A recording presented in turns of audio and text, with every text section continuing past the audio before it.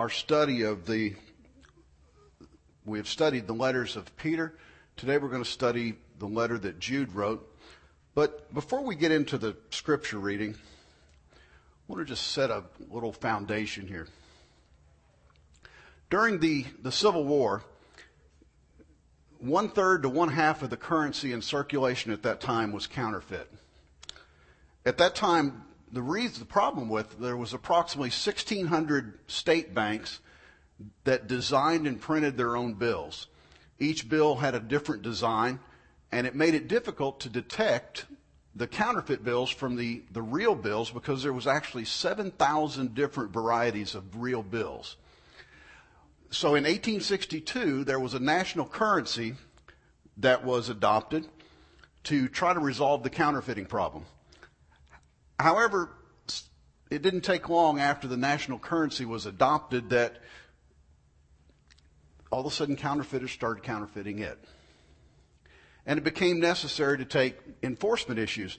On July 5th, 1865, the United States Secret Service was established to suppress the widespread counterfeiting of this nation's currency. What I just read is from the website of the United States Secret Service. Because in this nation, we have a serious issue with counterfeiting. According to their website, counterfeiting of currency is again on the rise. And that's primarily because of the easy access to very high resolution scanners and high quality printers. So now even a kid can take a $100 bill, scan it with a digital scanner, print it on a laser printer, and make it almost come out to look like a real $100 bill.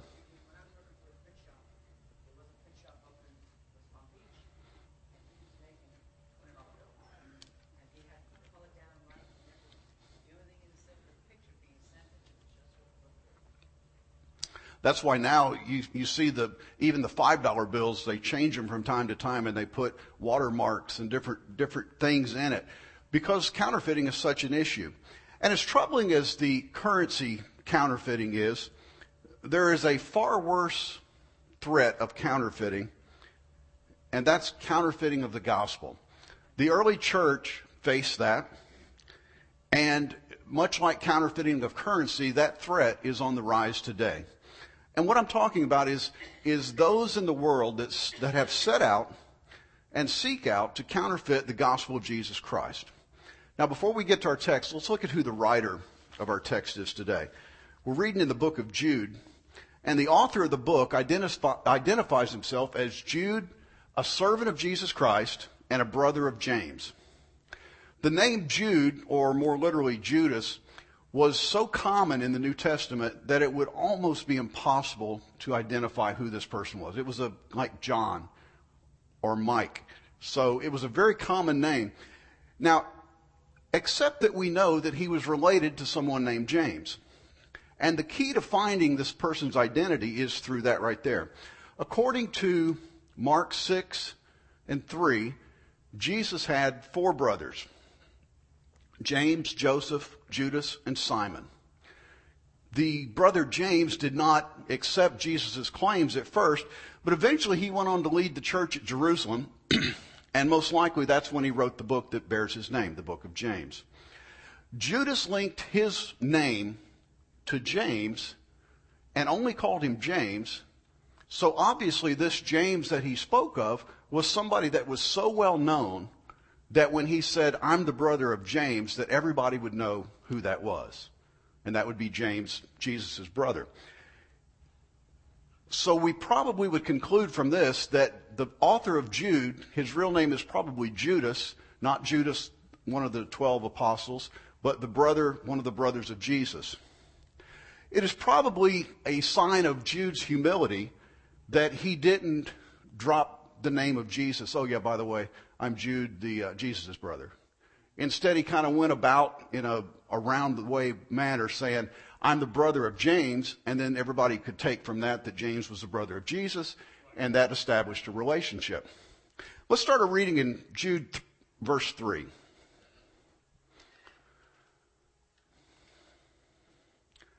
Dear friends, although I was very eager to write to you about the salvation we share, I felt I had to write and urge you to contend for the faith that was once for all entrusted to the saints. The key word in the book of Jude is the word faith.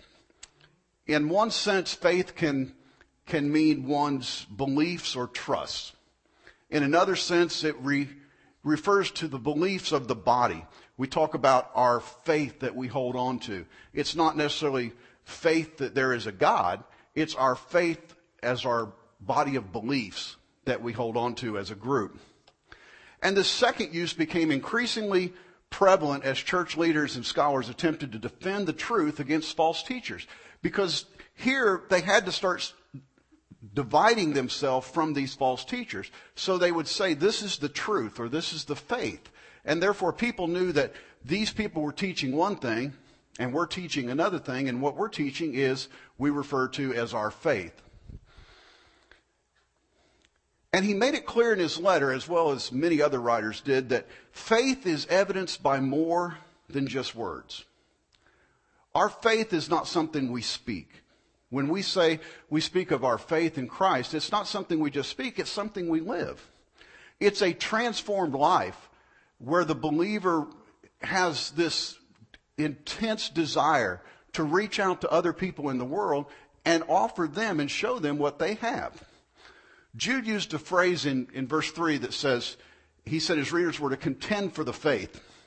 The Greek word that's rendered contend was originally used to describe those that opposed each other in athletic events, those that debated in court, and even those that fought in war. So when he said contend for the faith, he wasn't just saying, just hang in there, just hold on.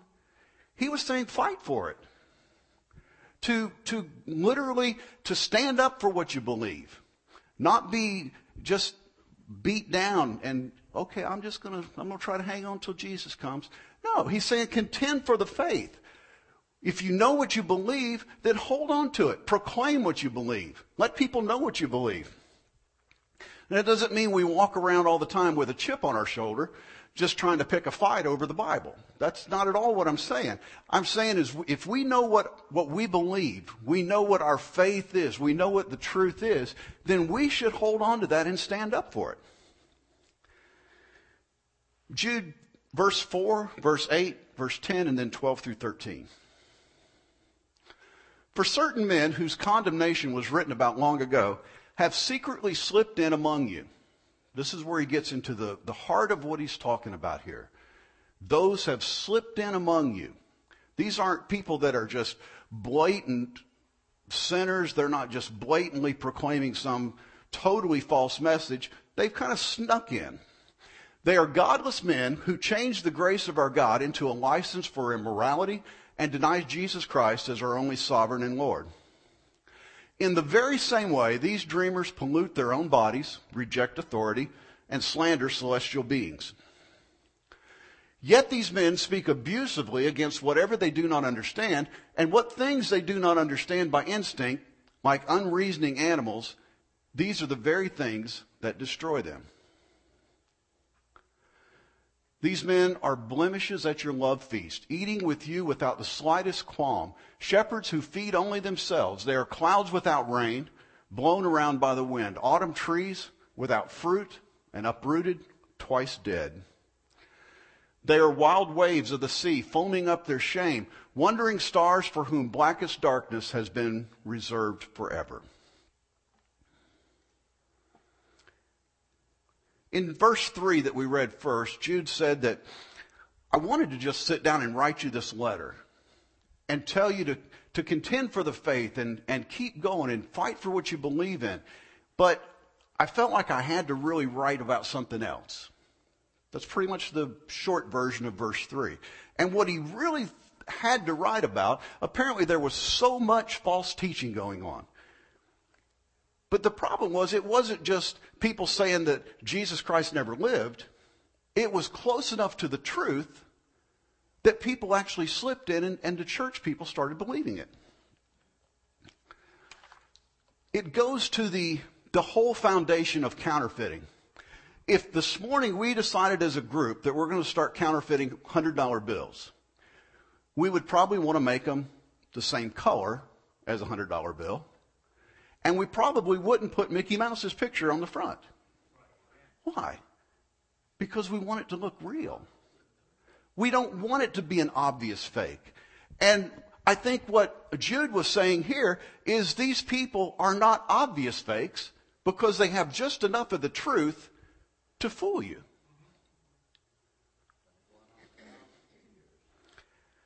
And that's why there's so many cults and other false religions that if you listen to their message, they'll mention Jesus. They'll even pick and choose choice scriptures out of the Bible. And it's just enough that if somebody doesn't know the Bible and has never studied the Bible, it's just enough for them to go, well, that sounds good to me. And you got them. The problem is this book has to be taught as a whole. You can't just pick certain parts out that you like and take the rest and throw it away.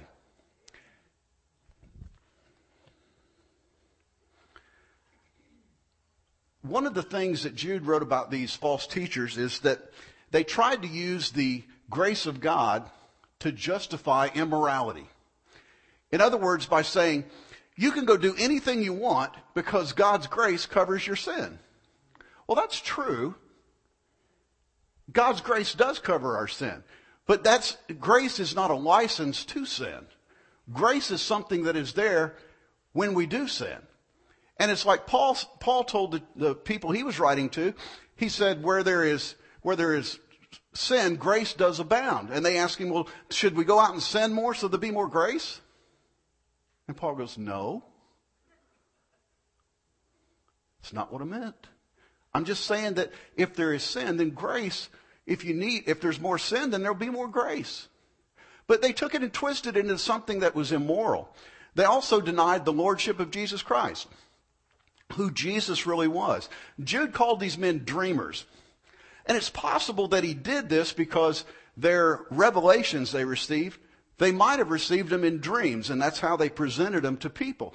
We see in modern cults today that have been established, a lot of the things that are not particularly from the Bible, a lot of people tell them they came to me in a dream or in a vision. One of the things when I was in college, when we studied cults, one of the things that every cult has in common, there's several things, but one thing in particular is an extra biblical source of authority. If you look at different cults, you will see that they have not only this Bible, but then they'll have another source of authority too, that's like an addendum to this Bible. Well, the writers of this Bible made it clear in a couple places that there's not to be anything added to or taken away from God's Word. So when we start walking into this belief that God has given somebody a whole new revelation and it goes against what this book says, then we're walking into trouble. As far as the dreaming part, just as a side note, not every dream we have is from God. Sometimes when you have a dream, it's just a dream. It can be a result of too much pepperoni on the pizza, too many action movies. You know, we can't look at every dream and say that was from God. That must mean, and I'm not saying that God doesn't send people dreams to tell them things. I do believe that, but I think we have to be careful of our source and interpretation of dreams. There are some people that take everything they ever dreamed and they try to read something into it, when there's really not much to read into it. It's maybe a recap of their day in a different kind of way. So these deceivers lived ungodly lives. They scorned divine and human authority. They scoffed at angelic beings or celestial beings. They spoke evil of heavenly powers that they did not understand. Since I don't understand it, I'll just speak bad of it. That's one way of doing it. Jude went on to say that they operated on impulse, like animals. And he went on to say even further than that these are the very things that will destroy them. He equated these false teachers to stains on the linens at their fellowship meals. It was a common thing. They would gather together and they'd have these fellowship meals like we have done recently and are going to have this next Friday night. And he said, these guys are stains on the linens of your fellowship meals. He called them shepherds that feed only themselves. Now think about that statement for a minute. A shepherd that feeds only himself. If a person is truly called to the ministry, truly called by God, they will not do it for what they can get out of it. Stay with me for a minute. Because here's why. A shepherd that only feeds himself is soon to have a lot of dead sheep. Likewise, a pastor or a minister that does not do what they are doing, all right, let's back up. A pastor that does what they are doing for the notoriety, the fame, the money, the things, if they are doing that just for those reasons, when the people of their flock or congregation have needs, I believe that they're going to find themselves in the same situation with a lot of dead sheep. Because if the sheep are not getting fed, if it's all about the fluff, and it all comes back to the pastor or the minister or whatever he happens to be, the one that's benefiting from this whole situation, and the church is not, eventually the church can't be blessed. Now keep in mind, these people that Jude was talking about were leaders and teachers. They were people that were standing in front of groups of people and proclaiming these things. Jude went on to liken them to clouds without water, trees without fruit. They were barren. They had no substance. They looked the part, but they produced nothing. And I like this analogy here. He said they were like trying to navigate a ship at night by a shooting star. That'd be difficult. Because you lock your little thing in on that star and then it moves across there. You have no direction. And ultimately, their end was a dismal one. And some would say, yeah, but that was the early church, but this is now. It's not like that now. And I would, surprisingly enough, I would agree with you. It's not like that now. It's a whole lot worse. I considered showing something a few weeks back, and I didn't do it. And so today I'm going to. And I'm sure there will be some that when this little film clip is over, you probably won't want to hear another word I say. And that's okay. So before we watch it, let me say a couple things. I love each and every one of you. I also feel I have an obligation to teach the Word of God. If anything I say does not match up to this book, then I urge you not to pay any attention to it. If you can't find proof of what I say in this book, when I speak of spiritual things, then don't listen to me. Go to Pastor Magine and say he's speaking lies. And I guarantee you, he will call me down. But with that being said, if what we're fixing to look at and fixing to talk about doesn't sit well with you, I will not apologize. As long as I say, and what I say is in line with the Word of God. And I'm sure there were people that read Jude's letter in that day and were offended because he was talking about some of their friends, maybe even family members. But wait a minute, you're talking about a false teacher. That's my brother. If he's teaching a false doctrine, it's still a false doctrine. It doesn't matter who he is. And as sure as it was happening in Jude's day, it's happening even on a greater scale today. But here's what it comes down to. If somebody is trying to lead believers away from the truth of the Word of God, I will not be silent. Let's watch this clip.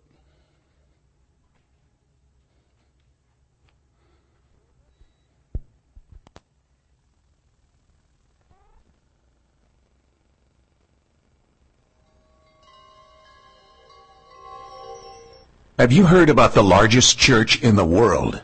The first service was March 3rd, 2008, with an attendance of over 300,000. The attendance is now over 2 million, and they conducted the first ever mass trance on March 17, 2008. What do they teach? Who you are requires no belief. Heaven is not a location, but refers to the inner realm of consciousness. The man on the cross is an archetypal image. He is every man and every woman. The Leader's website teaches these lessons. My mind is part of God's. I am very holy. My holiness is my salvation. My salvation comes from me. Let me remember that there is no sin. Do not make the pathetic error of, quote, clinging to the old rugged cross, unquote. The only message of the crucifixion is that you can overcome the cross. Have you heard of this church, or maybe its leader? Years ago, she denied Jesus is the only way. One of the mistakes that human beings make is believing that there is only one way to live, and that we don't accept that there are diverse ways of being in the world, that there are millions of ways to be a human being, and many ways, but many paths to what you call God. And her path might be something else, and when she gets there, she might call it the light. But her loving and her kindness and her generosity brings her, if it brings her to the same point that it brings you, it doesn't matter whether she called it God along the way or not. And I guess the danger that could be on that, I mean, it sounds great on the onset, but if you really look at both sides, there couldn't possibly be just one way. What about Jesus? What about Jesus? And you say there isn't only one way. There is one way and only one way, and that is through Jesus. There couldn't possibly be with the millions of people in the world. Today she has turned her millions of adoring fans over to New Age doctrine. Christians are letting this into their homes and are being deceived. Hello again, everyone. Welcome to week number 3 of our New Earth web class. And again, I thank you. Eckhart Tolle thanks you for joining us as we bring students and seekers together to discuss our latest book club selection, Eckhart Tolle's A New Earth. We did something last week that was unprecedented. You said it's never been done before on television, where you just sit there in silence. And I thought a lot of people responded to the sense of connection from that. So you want to do that again? Yes. Let's do that again. Yes. Yes. Okay. So you're going to lead us in silence. And simply become aware that you are breathing. The air flows in and out, and you feel yourself breathing. Air flows in and out of the body. In reading books such as Tolle's, it's really opened my eyes up to a new way of thinking, a new form of spirituality that doesn't always align with the teachings of Christianity. So my question is to you, Oprah, how have you reconciled these spiritual teachings with your Christian beliefs? I've reconciled it because I was able to open my mind about the absolute, indescribable hugeness of that which we call God. I took God out of the box because I grew up in the Baptist church, and there were, rules and, belief systems and doctrine. And I happened to be sitting in church in my late 20s, and I was going to this church where you had to get there at 8 o'clock in the morning, or you couldn't get a seat, and a very charismatic minister, and everybody was just, into the sermon. And this great minister was preaching about how great God was and how omniscient and omnipresent and God is everything. And then he said, and the Lord thy God is a jealous God. And I was, caught up in the rapture of that moment until he said jealous. And something struck me. And I was like, I think about 27 or 28. I was thinking, God is all, God is omnipresent, God is all, and God's also jealous. God is jealous of me. And something about that didn't feel right in my spirit, because I believe that God is love and that God is in all things. And so that's when the search for something more than doctrine started to stir within me. And I love this quote that Eckhart has. This is one of my favorite quotes in chapter 1, where he says, man made God in his own image. The eternal, the infinite, and unnameable was reduced to a mental idol that you had to believe in and worship as my God or our God. Jesus says, you are the light of the world. That means You are the consciousness in which the world appears, is seen. So you believe what happens to us at death when the body dies? You don't have a belief. I don't give it any thought. You don't. God, in the essence of all consciousness, isn't something to believe. God is. Yes. God is. And God is a feeling experience, not a believing experience. That's right. And if your religion is a believing experience, if God for you is still about a belief, then it's not truly God. No. That's what you're saying.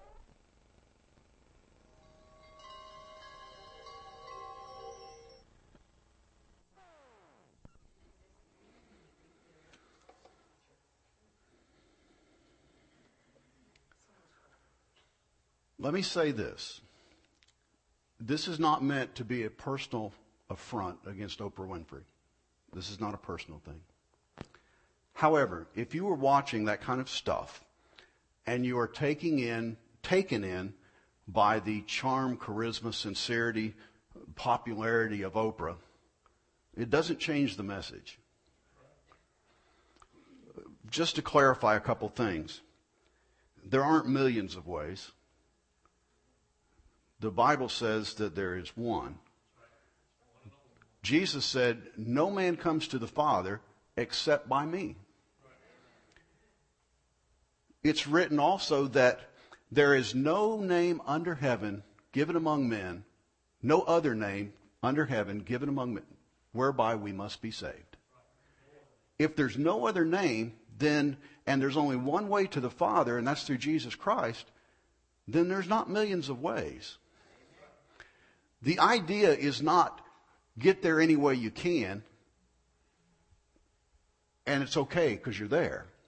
The problem is there's only one way to get there. Any place you get other than through Jesus Christ won't be heaven.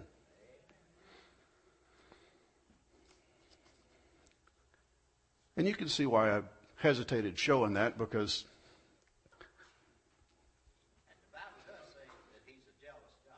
the Bible does say he's a jealous God, but he's not jealous of me. He's jealous to the point where he doesn't want us to love another God. We are not to have other gods before him. Right. If a message that is taught and has preached and it doesn't line up with the Word of God and it's not from God, then it is only from one other source, and that would be from the devil. And the reason I mention this is because this is what Jude was confronting when he wrote his letter. There were those that came in and they slipped in. If you think back to some of the things here, they spoke of Jesus. They used the term God. And there's enough of it that some Christians will go, "Oh, I could see that." And like the one lady said, you just kind of have to change your beliefs from Christianity. The devil will use whatever means he can to destroy your soul. For a lot of you that have been saved for years, and you've been living for God and walking this way for years and years, there's a lot of people across the country that this morning have lived for God for years and are very firm, you would like to think, in their beliefs or their faith. It's not very likely that the devil is going to attack them today when they get out of Sunday school to go down to the bad part of town and buy some crack and go home and smoke it. He's not going to tempt them on the way home to stop at the 7-Eleven down here and rob it. But if he can use this kind of stuff, it's just as effective.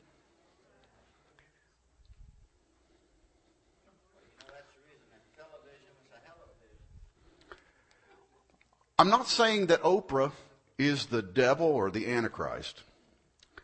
I'm saying that she is being used to deceive millions of people around the world.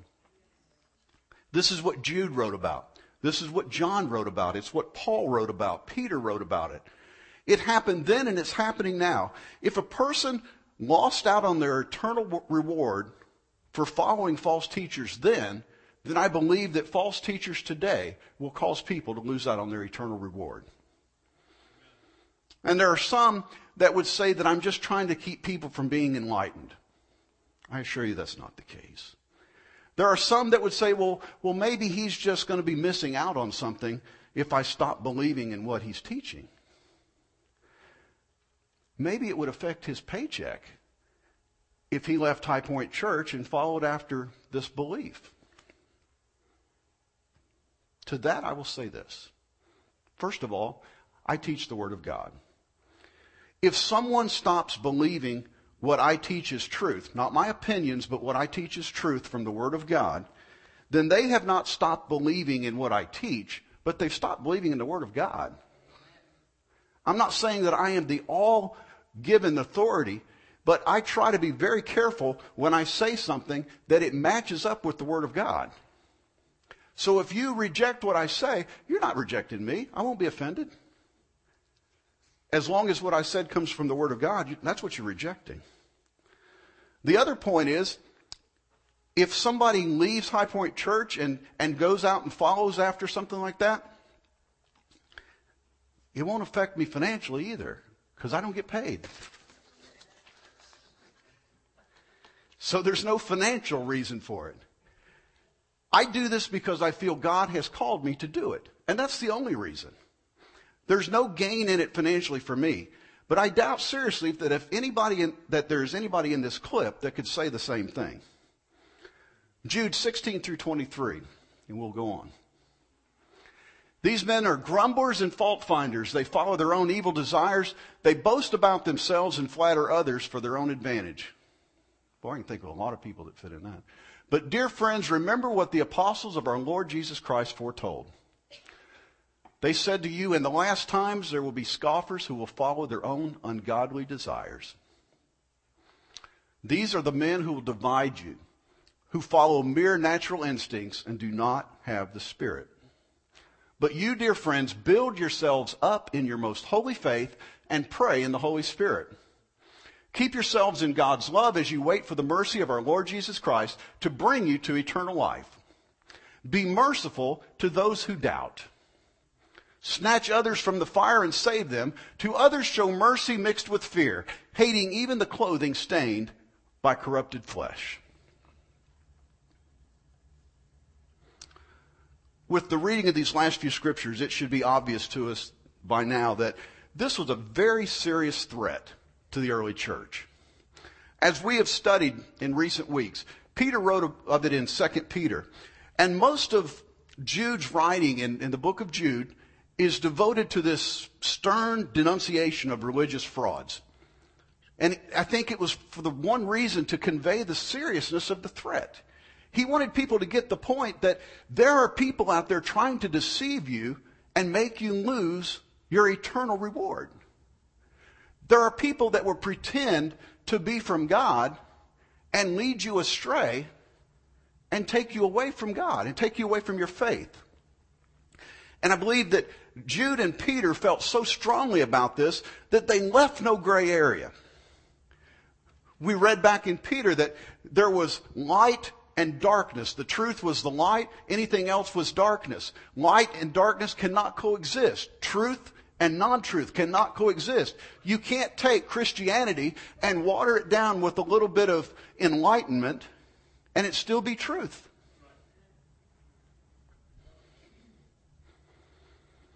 These false teachers were grumblers. They lived after their own desires. Sure, there was enough God stuff in what they taught to make it seem real enough. But that's the whole idea of a counterfeit. They flattered others with powerful words and seductive words to get what they wanted. That's what it said. They flattered others with their words to get what they wanted. Think of a moment of the prosperity movement. The success of the prosperity movement has really been greed. Stay with me for a minute. Don't throw anything. First, it comes from the one that teaches the message, the greed. Send me your money, and God will make you rich. Or send me your money, God will save your family. Send me your money, God will heal your husband. Well, God will do those things anyway. We don't have to go through someone else to receive those blessings from God. That's number one. And the listener hears that. This is where greed happens on the other side. The listener hears that and often thinks, this is just what I'm looking for. If I had money, I wouldn't have all these bills. And if I didn't have all these bills, I wouldn't have to struggle. And if I didn't have to struggle, I wouldn't have all this stress. So I'll send him $100. Well, the problem is, really in those situations, for the most part, the one that experiences this financial blessing is Pastor Bob that got the $100. I don't know Pastor Bob, so I'm just using Pastor Bob. Because not only did he get your $100, he got 10,000 other people's $100, and now he has $1 million. So his blessing came to him. But see, you could have had your blessing without sending him any money. Now, I'm not saying don't give to ministries. I'm not saying that at all. If you go out of here and say it, it's not true. I'm not saying that God doesn't bless our giving. He does. But why did we give it? Was it so our bills would get paid? Or because we felt in our heart to do it? Was it greed on our part? As often it is.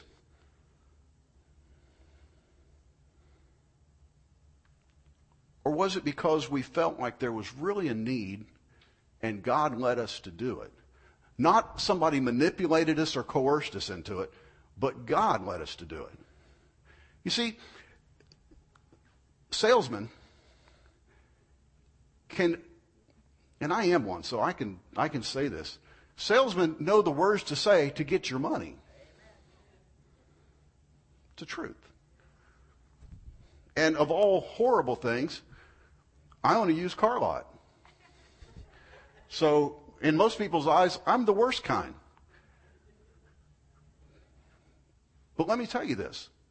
There are many people today calling themselves men of God, teachers, preachers, pastors, that are really nothing more than really good used car salesmen. Because they know what to say to get your money. Now again, if God leads you to give money to the church, God bless you. Do it. And God will bless you abundantly.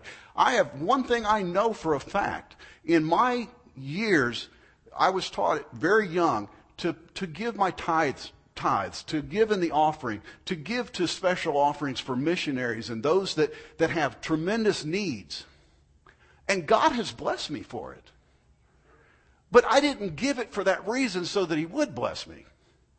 God has blessed me because I did it from my heart and I knew that was the right thing to do. And He will do the exact same thing for you. I'm not taking anything away from God and His blessings this morning.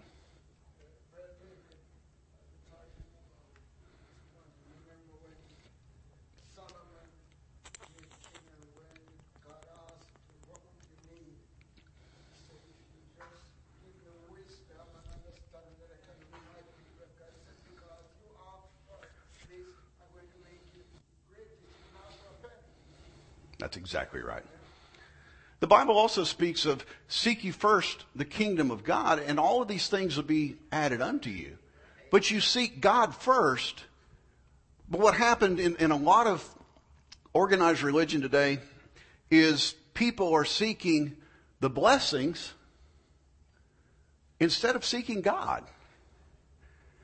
And the idea is totally twisted around because the Bible is very plain that we are to seek God. We are to put God first. All the things of this earth are temporary. Even Solomon himself wrote, this is probably the richest man that ever lived and ever will live, was Solomon in his day. And he said when it was all said and done, after he'd experienced all these things, anything he wanted, he had thousands of wives and concubines and had everything that you could possibly want. And he sat down at the end of all of it and said, it's all vanity. None of it really means anything. Why? Because the only thing that really matters is God. And for somebody to come along and say that there is something else, you don't have to believe in God. You can believe anything you want, and as long as you believe it with all your heart, you'll make it to heaven. It's not true. Remember, Peter told his followers, a couple weeks ago we were studying, he said, to support and show hospitality to those that were teaching the truth. I didn't write that. It's in 2 Peter or 3 Peter 1. He also went on to warn them not to support or even fellowship with those that taught things that were trying to undermine the truth. And I believe that includes going onto the webcast of this right here. We are to give anything we do. We are to do it because it's in our heart. When we are full of the Spirit of God, when the Holy Spirit resides in us, it will lead us and it will guide us. And that's why we're supposed to do things. Not because somebody coerced or told a sad story or told of something that these poor people that needed this, so send me your money. That's not why we do things. We do things because we're led of the Spirit if the Spirit is in us. I had a teacher in college that he was a very, very good speaker. And he taught different theology classes. And he made something very clear, and I've never forgotten this. He said, it's not an emotional thing. He said, because I could stand here today and tell you a story about my dog that could make you cry, but it won't get you to heaven.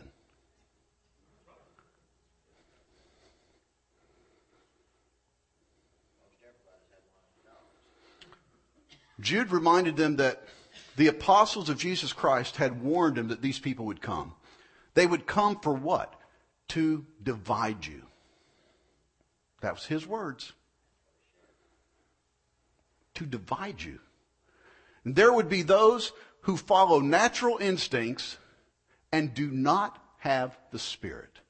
In other words, they are seeking after the things of this world, not after spiritual things. And if we really pray and we really stay full of the Spirit, when we hear these things, we'll go, wait a minute, that doesn't sound right. And we'll go to the Word of God and look to see if it is. While Jude was slamming these charlatans, his directives to the church were mostly positive. His strategy went beyond just simple doctrinal error and ungodliness. He urged his readers to grow in their knowledge of God. Build yourselves up in your most holy faith. How do we know when we watch something like this if it's not true? It's because we have grown in the knowledge of God. We have built up our most holy faith. We have prayed, and we've got this relationship with God that something goes off and says, that's not right.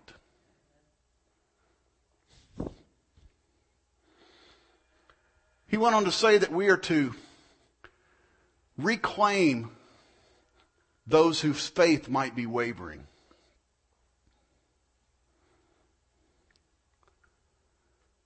The plan for confronting spiritual error is just as effective today as it was back then. We are to do as Jude instructed those of his day. We need to pray. We need to study the Word. In fact, David wrote in Psalm 119 and 11, Thy word I have hidden your word in my heart that I might not sin against you.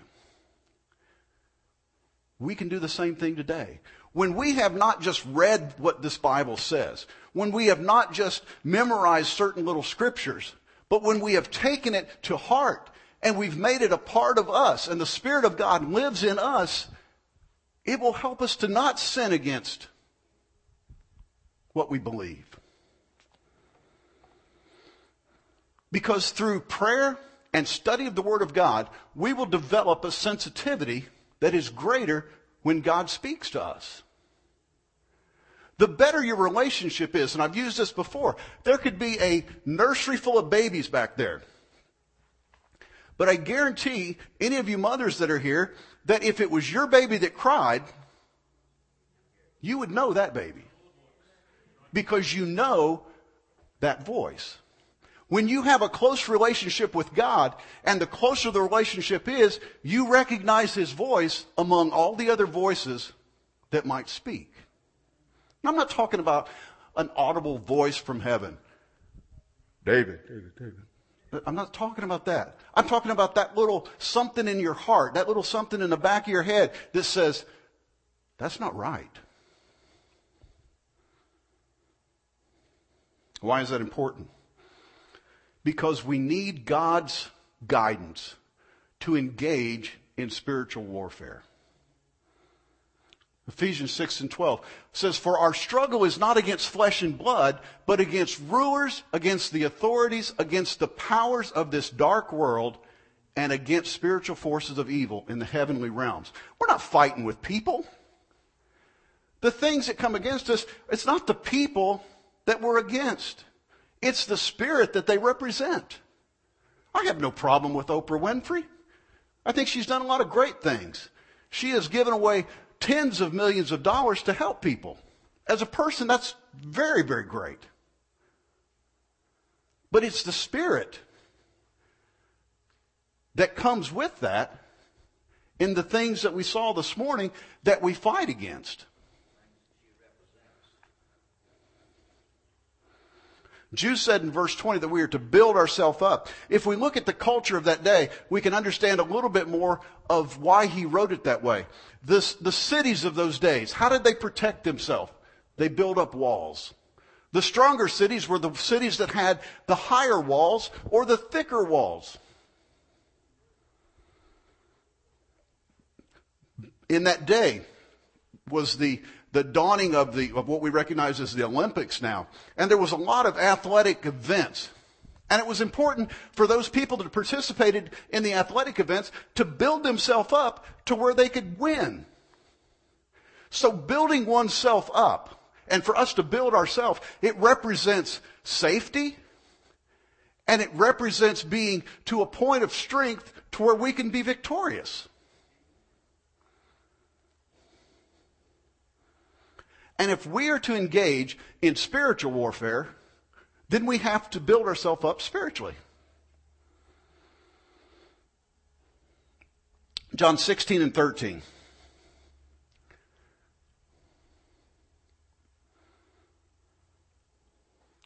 But when He, the Spirit of truth, comes, He will guide you into all truth. When the Spirit comes into your life, it will guide you into truth.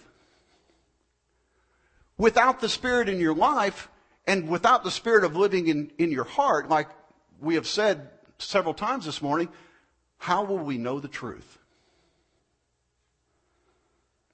Truth is what gives us victory. Truth is what sets us free. In John chapter 8 and verse 32, he wrote, you will know the truth, and the truth will set you free. If you want to be victorious, find the truth. If you want to be set free, find the truth. Because when you have the truth, there is no more defeat. There is no more bondage. That only comes when the Spirit of God is living in us. The enemy will come against us. The enemy will come against you. That's a given. It's going to happen.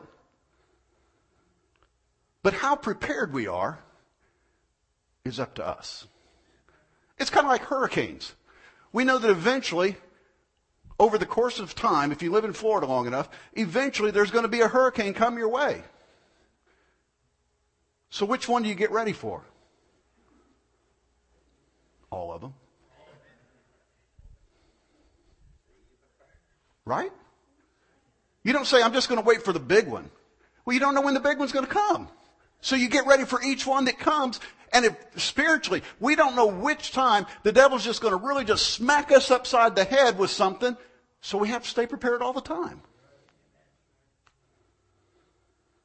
The reward for overcoming is eternal life. That's what Jude wrote. Keep yourselves in God's love as you wait for the mercy of our Lord Jesus Christ to bring you to eternal life. Now, I will tell you this. I think Jude was very careful what he wrote here because it's something that is so true that often we forget about. We will see those in our congregation or our brothers that go to church in other congregations or wherever they might be, just Christian people that we associate with. We will see people from time to time that will slip and maybe even fall. And in verse 22, Jude said, be merciful to those that doubt. If somebody came to me this morning and said, I saw that little clip you played, and I don't really see anything wrong with it. I'm not supposed to go, well, then you're stupid. Oh, that would be real Christian-like. Jude said, be merciful to those who doubt. Why? Because mercy might need to be shown to you sometime. It might be you the one that has doubt sometime, and you need that mercy shown to you. Remember, we don't kill the wounded.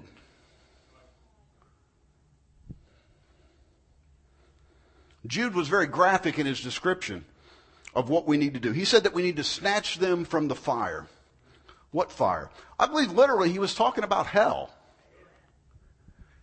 And I think if we look at our lost community, if we look at a fallen brother or sister in the light of this, without Christ they're going to hell, would we take our calling a little bit more seriously? See, too many times it gets brushed aside as, we have to go reach our community because they need to know the love of Christ. Yes, they do. They need to know that Jesus loves them, that Jesus died for them. Yes, they do. But the end result is, if they don't, they're going to go to hell. And I think Jude was very graphic when he said, snatch others from the fire and save them. But we forget that. Would it make us be more prone to go out and knock on somebody's door and invite them to church or to witness to somebody in the grocery store or at the gas station if we looked at them and said, if they don't have the Spirit of God living in them, they're going to go to hell? Would it change the way you approach that?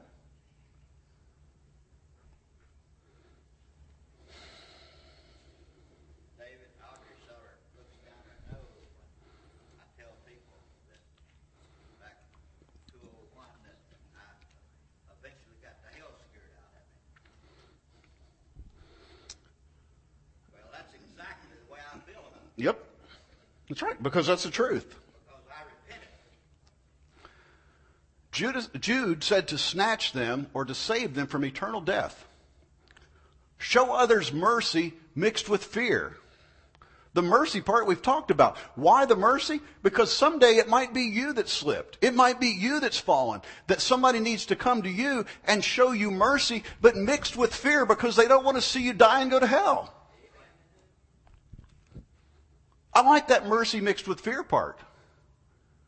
Because it's not all about going up to somebody and smacking them in the head with the Bible and say, you're going to hell. No. It's mercy mixed with fear. So we have to do it in a way that shows the mercy of God. God loves you. Here's what it really should be. You don't have to go to hell. There's a gift that is for you, and it's of eternal life, and it's of salvation. It's already paid for, and all you have to do is just accept it.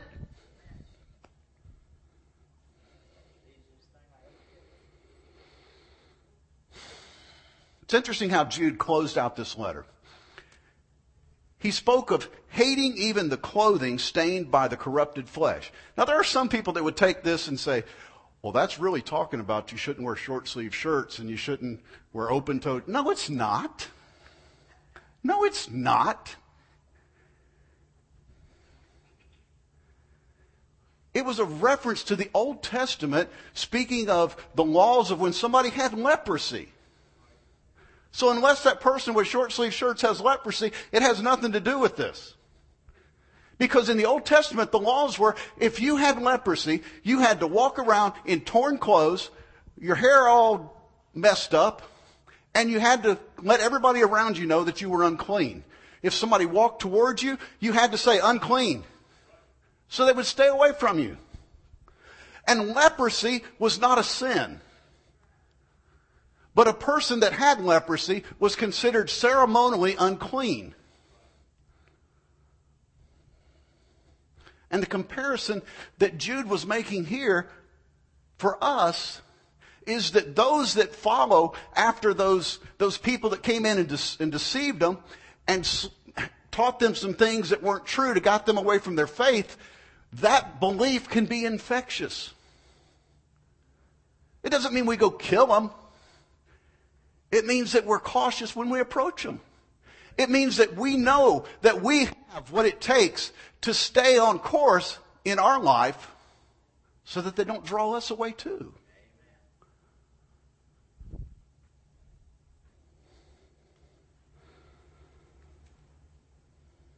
So we have several categories of people that we've looked at today. We have the false teachers, the spiritually fit, the lost, and those who have fallen. And the spiritual battle is ongoing between these different entities, between the powers and principalities of the world and the followers of Christ, and the devil will stop at nothing to win. He's always working on it.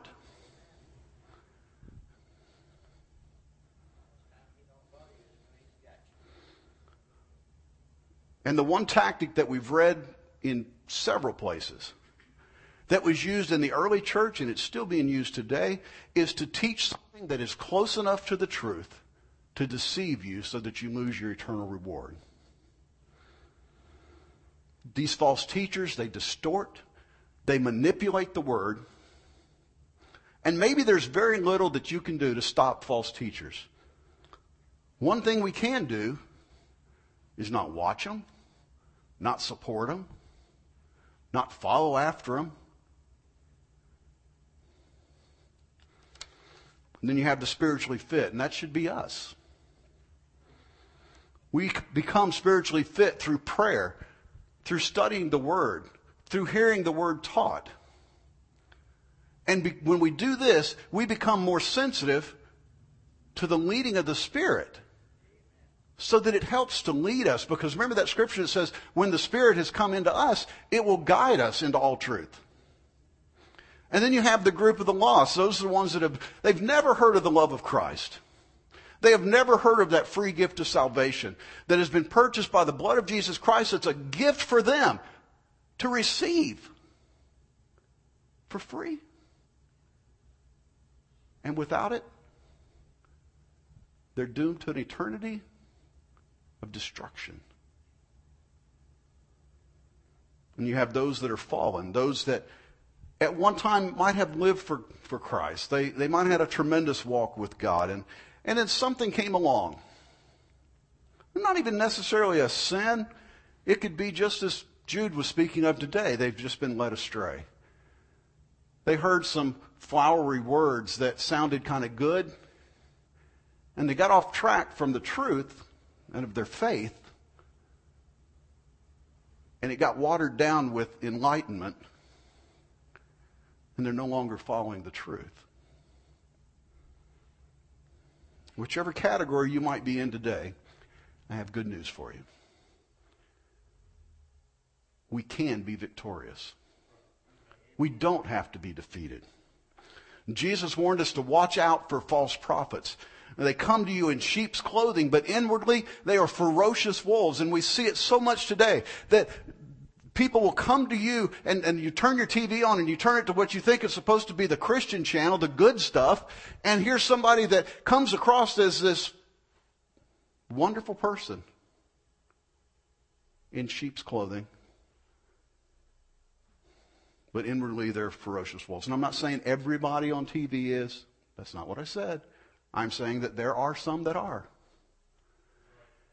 The only way you're going to know the difference is by being spiritually fit, by knowing what the Word of God says, and by having the Spirit of Christ in you. We do not have to fall prey to the wolves that come to destroy us. We do not have to be come prey, to the wolves that come to destroy your family, your neighbors, and fellow believers. The victory is ours when we are full of the Holy Spirit. Would you bow your head for a moment? Lord, today I ask that you would help us to take what we've heard and that we would just make it a part of us, Lord. If there's any doubt, Lord, help us to just find the scriptures to reiterate that this is what your word says. Lord, help us to stay on track with our faith and what we really believe and what it takes for us to inherit that eternal salvation. Help us not to be led astray. Lord, I ask that you would just help each one of us to strive to be filled and overflowing with your Spirit. Lord, not for our glory, but so that we can be led and we can be guided by your Spirit. And we can be led into truth. And Lord, I ask this morning that you would help us all not to follow one another, but to follow you. And Lord, help us to always keep our mind and our eyes focused on where we're headed. Lord, show us those around us that don't know your love. Give us boldness to reach out and witness and touch those around us. Lord, I ask that we could become great witnesses for you because we have so much love in our heart and the Spirit leads us and guides us. We ask it all in Jesus' name. Amen. God bless you.